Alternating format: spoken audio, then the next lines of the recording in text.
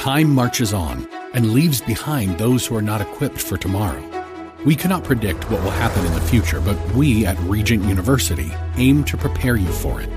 With world-class professors in over 150 programs, the opportunities to find success in your field are many. So don't let tomorrow pass you by. The journey to your brightest future begins here. Visit regent.edu/learn more. News, WTPN, Pinellas Park.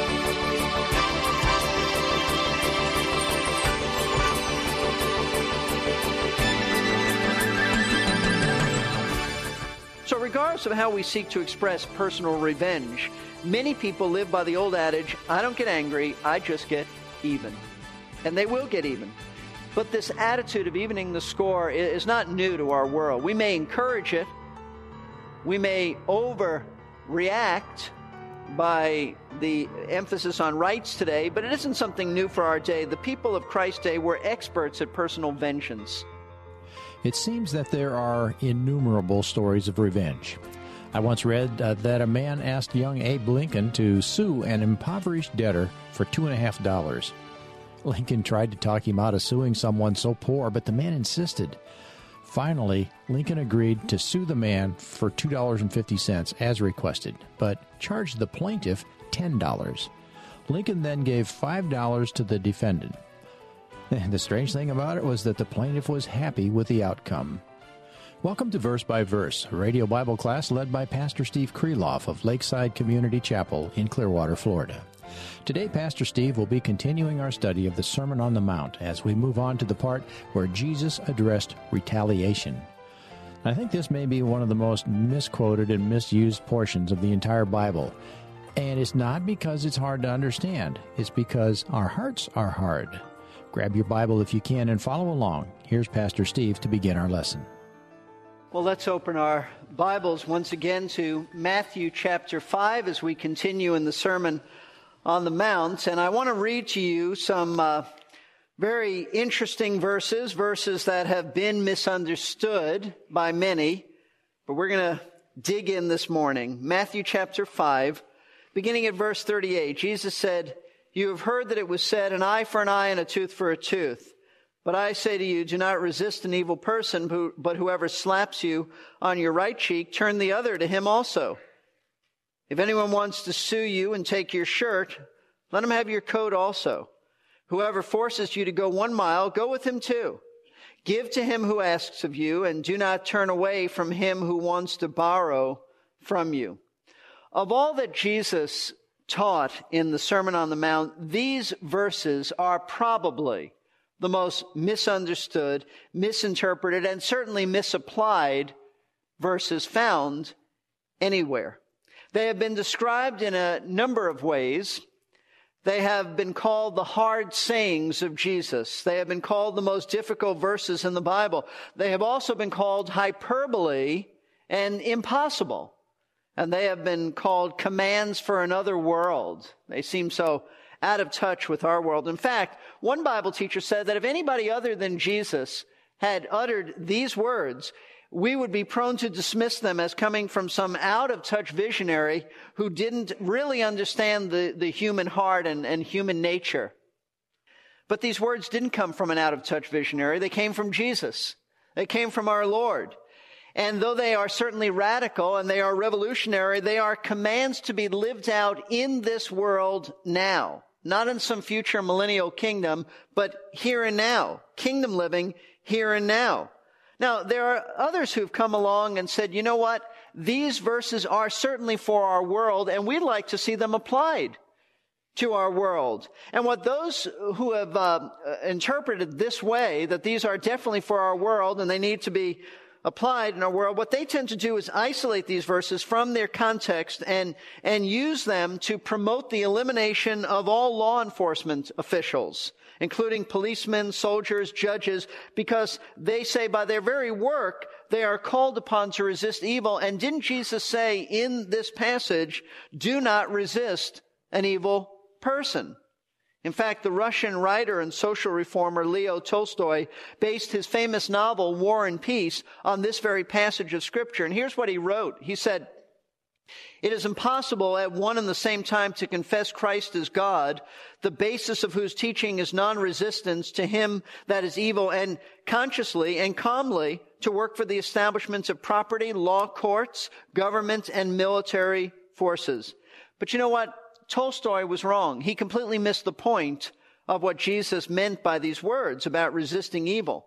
And many people have. He's not the only one. In fact, Martin Luther, the German reformer, showed how ridiculous one can get if you take Christ's words out of context and not resist evil in any setting. Luther told the bizarre story of someone who went so far in his view of not resisting evil that he actually let some lice nibble at him, and he refused to kill the bugs because in doing so, he would be resisting evil.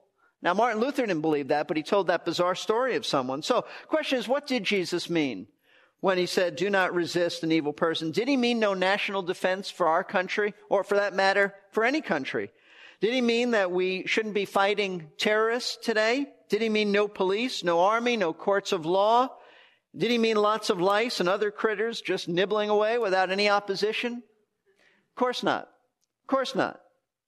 Jesus had nothing of that in mind. Like all the other verses that we've been studying in the Sermon on the Mount, we have to understand this passage in its context. If you lift a passage of Scripture out of its context, you can manipulate and twist the Bible to make it seem as if it's teaching anything you want it to teach. The context is that Jesus has been explaining the true interpretation of certain Old Testament laws. He said in chapter 5, verse 17, do not think that I came to abolish the law or the prophets. I did not come to abolish, but to fulfill. In response to some who might have said about Christ that Jesus is teaching something new, that Jesus is teaching something novel, that Jesus is teaching something that never has been taught before, his response is no. I'm teaching what the Old Testament taught when it comes to moral standards, when it comes to righteousness. I don't have some novel teaching. I haven't come to destroy the law. I've come to affirm it. In other words, Jesus, in doing this, was explaining then the correct meaning of several Old Testament laws, because the rabbis and the scribes and Pharisees of his day had corrupted the law. They had misinterpreted the law, willfully misinterpreted the law. And so the Lord Jesus is coming along and saying, this is what the law says, and this is what it meant. Not what they say it has meant, but I'm telling you the true meaning, and my teaching is consistent with this. In fact, my teaching is the same. Now, his purpose in doing this wasn't really to give a theological lesson on how to interpret the Bible, although there are great truths about that here. He's not giving us a lesson on hermeneutics, which is the art of interpreting the Bible, but rather what he's doing is explaining to his followers the high and the holy standards of true, genuine righteousness. He wanted his disciples to understand how they were to live in this fallen world in order to please God. Because as he said in verse 20, if you look at chapter 5, verse 20, which is really probably the key verse in the entire Sermon on the Mount, but I say to you that unless your righteousness surpasses that of the scribes and Pharisees, you will not enter the kingdom of heaven. He's telling us that the righteousness of the scribes and Pharisees was insufficient. And he's not calling true believers to add to what they were doing. Well, if they did this, you have to do a lot more. He's saying what they have is not righteousness at all. They have a legalistic observance. They have simply conformity to certain codes that they've come up with, some misinterpretations. It's all outward. It's all for appearance. It's all false piety. What you have to have is a genuine heart response, a genuine love and commitment to the truth. And now Jesus is saying, here's what the truth really is. So he was simply teaching the citizens of his kingdom how God expected them to behave with godly inner attitudes and motives as well as proper outward behavior. And so, having already explained the correct interpretation about the law of murder, the law of adultery, the law of divorce, and the law of oath-telling, Jesus moves on now to address a fifth law that had been corrupted by the Jewish leaders. It's called the law of retribution, or sometimes referred to as the law of retaliation, commonly known by the phrase an eye for an eye and a tooth for a tooth. And once again, what Jesus has to say is most relevant, most important for us, because what he is really addressing here has nothing to do in our day about teeth and eyes, but it has everything to do about the attitude of revenge, of wanting to get back at somebody who hurts us, of wanting to get even, retaliate. It's that attitude that says, I have certain rights, and nobody's going to violate those rights without paying for it. If somebody hurts me or takes something from me, I have every right to strike back and make sure they pay for what they've done to me. That's what Jesus is dealing with. And that is the spirit of personal vengeance, retaliation, that quite frankly dominates much of our thinking. Our society encourages it by overemphasizing our rights. Everybody's got rights. We see it when it first surfaces as children. It first surfaces when we're children, when our brother or sister hits us, and we go to our parents and say, can I hit them back? And we are hoping that they say yes. And we might not even ask that question. We might just do it. That's more realistic. On the athletic field, we have every right to think that we can get even with the person who tried to take us out on a play. Even if they didn't, they tried. And we'll make them pay for it. And as we get older, we find rather creative ways to punish people for violating our rights. It might be by refusing to talk to them, giving them the silent treatment, punishing them. Could be the other extreme in that we just tell them off. We give them a piece of our mind. How dare they speak to me that way? I'm going to tell them what they need to hear. Or it might be even to just take someone to court to make sure that they pay for not only what they've done to us, but the mental and emotional damages that we've been forced to endure by their behavior. So regardless of how we seek to express personal revenge, many people live by the old adage, I don't get angry, I just get even. And they will get even. But this attitude of evening the score is not new to our world. We may encourage it.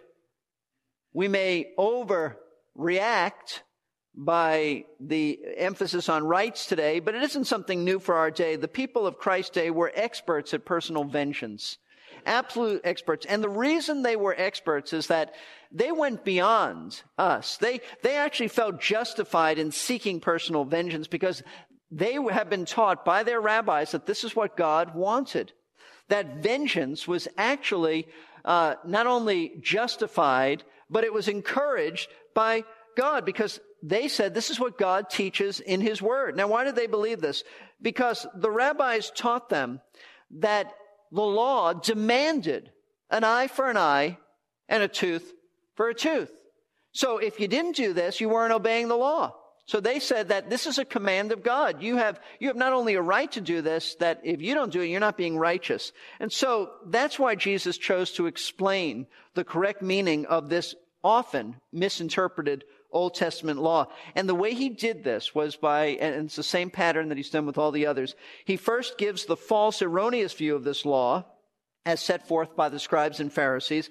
And then he gives the true and accurate view of the law of retaliation as God intended it to be understood and as he affirmed its true meaning. So let's begin by looking at the false view of the law of retaliation. And you'll see how relevant this really is. Verse 38 says, you have heard that it was said, an eye for an eye and a tooth for a tooth. The Lord begins his treatment of this law by making a direct quote, not from one verse, but this is actually from 3 verses. There are 3 verses in the Old Testament that all say the same thing. Exodus 21:24, Leviticus 24:20, and Deuteronomy 19:20. They all say an eye for an eye and a tooth for a tooth. Each of these verses deals with the same thing, the law of retaliation, which stated that if somebody poked out your eye, then their eye was to be poked out. If someone knocked out your tooth, then their tooth was to be knocked out. However, this law wasn't limited to teeth and eyes. That's just a sampling. It actually included a longer list of injured body parts, such as a hand for a hand, a foot for a foot, a fracture for a fracture, a burn for a burn, a wound for a wound, and a bruise for a bruise. So you get the point. If somebody does something to you, then it's done back to them. And the law of retaliation taught this very all-important principle, which is, by the way, the very foundation of justice being carried out in our society. And here it is, that the punishment of a crime must fit the crime and not exceed it. That's what the law of retaliation was about.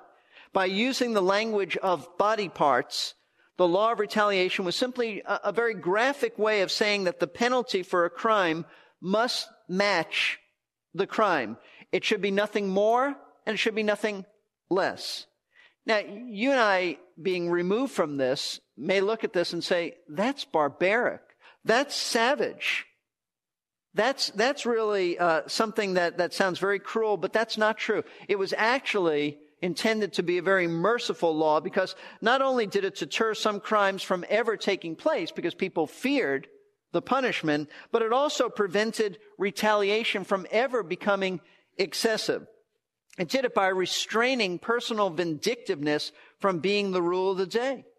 In other words, the law of retaliation guaranteed that the punishment for a crime would not be disproportionate to the crime itself. So if you knocked someone's tooth out, they couldn't in anger break every bone in your body, even though they felt like doing it. This law prevented them from doing that. In fact, there's a significant illustration of what happens in society when you don't have a law like this in place. You don't need to turn there, but story is found in Genesis 34. When one of Jacob's children, we tend to think that Jacob only had sons, the 12 sons of Israel, but he actually had a daughter named Dinah. And we read in Genesis 34 that Dinah was sexually defiled by a man named Shechem. He was the prince of a king of a whole tribe, a whole village, a whole city.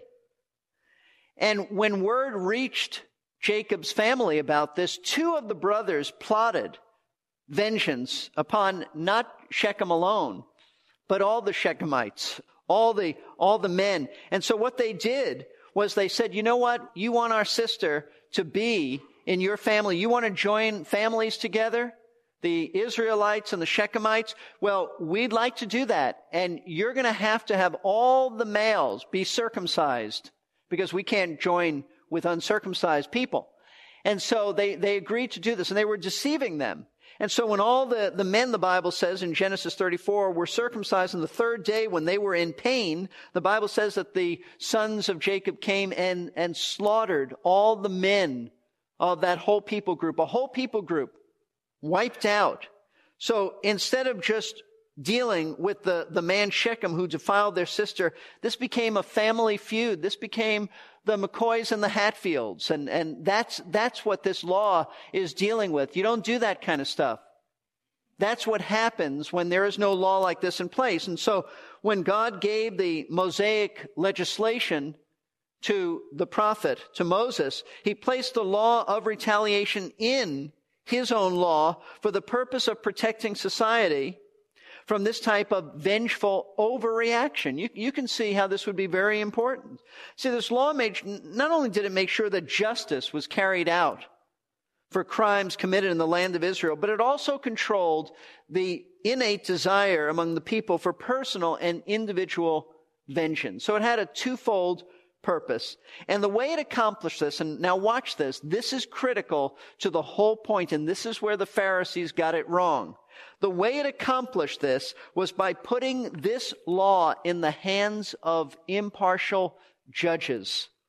Judges who decided the guilt or innocence of someone and then determined the punishment if a crime had been committed. In other words, this law was restricted to the duly appointed judges in law courts throughout the land of Israel. It was not left up to the citizen. It was not left up to individual citizens to carry out, but rather to civil authorities. That's critical to understand, because that is not how the ancient rabbis understood this, nor was this how the scribes or Pharisees of Christ's day understood this law. Instead of leaving this law in the hands of judges in the civil law system, they twisted this law.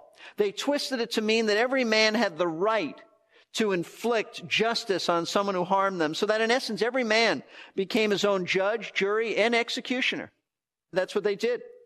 So instead of seeing this law as God's way of restraining personal retaliation, the Pharisees interpreted it as a personal license to retaliate.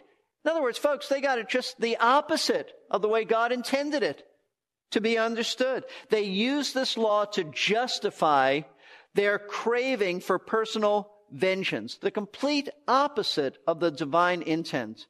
Now, in case you're thinking, well, I could see where they might misunderstand this. No, they purposely misunderstood this. They willfully misunderstood this. And let me show you what I mean. In Leviticus 19, in the very context of all these laws, Leviticus 19, verse 18, you should mark this down.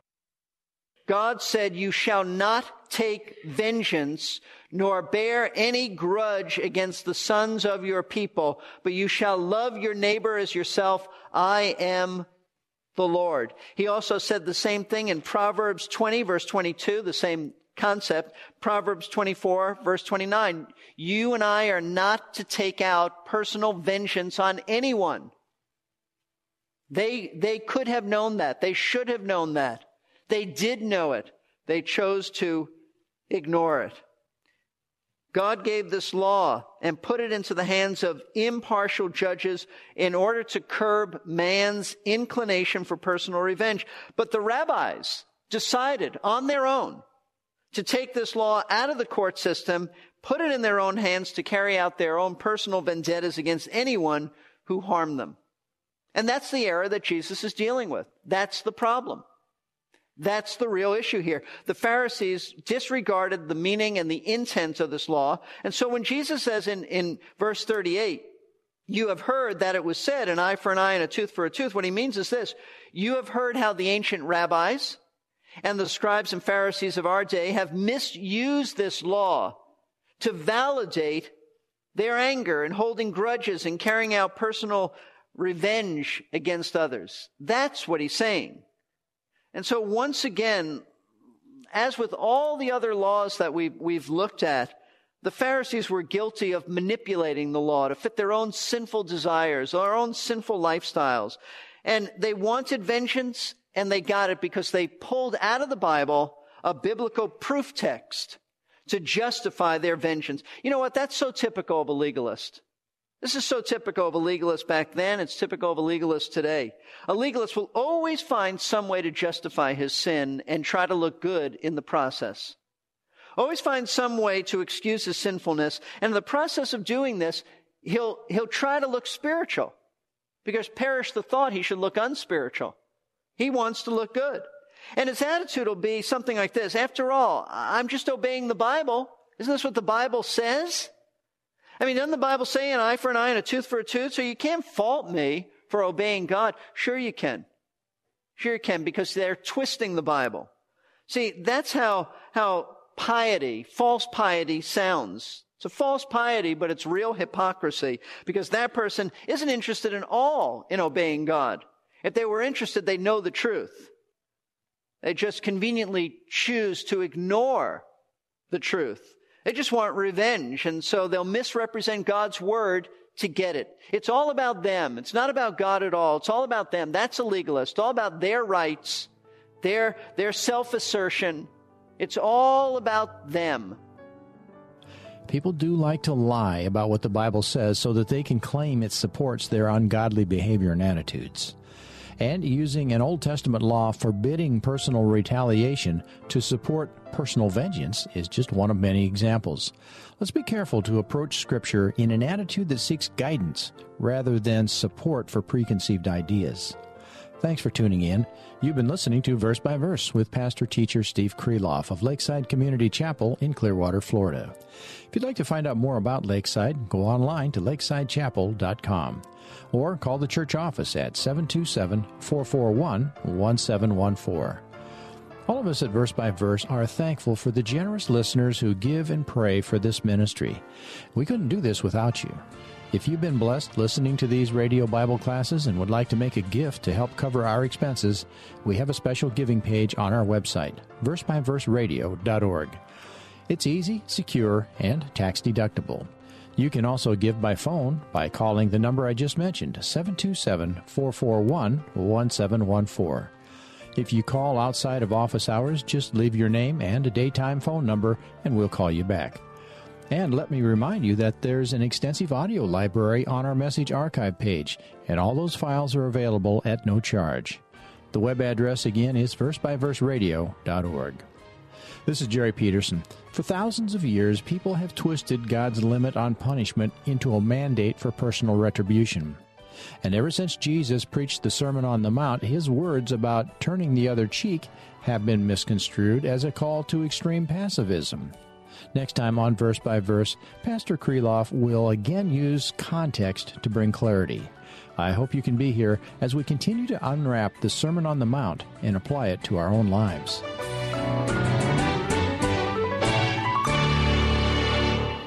We're here to give you strength between Turbulent times call for clear-headed insight. That's hard to come by these days, especially on TV. That's where we come in. Salem News Channel has the greatest collection of conservative minds all in one place. People you know and trust, like Dennis Prager, Eric Metaxas, Charlie Kirk, and more. Unfiltered, unapologetic truth. Find what you're searching for at snc.tv and on Local Now Channel 525.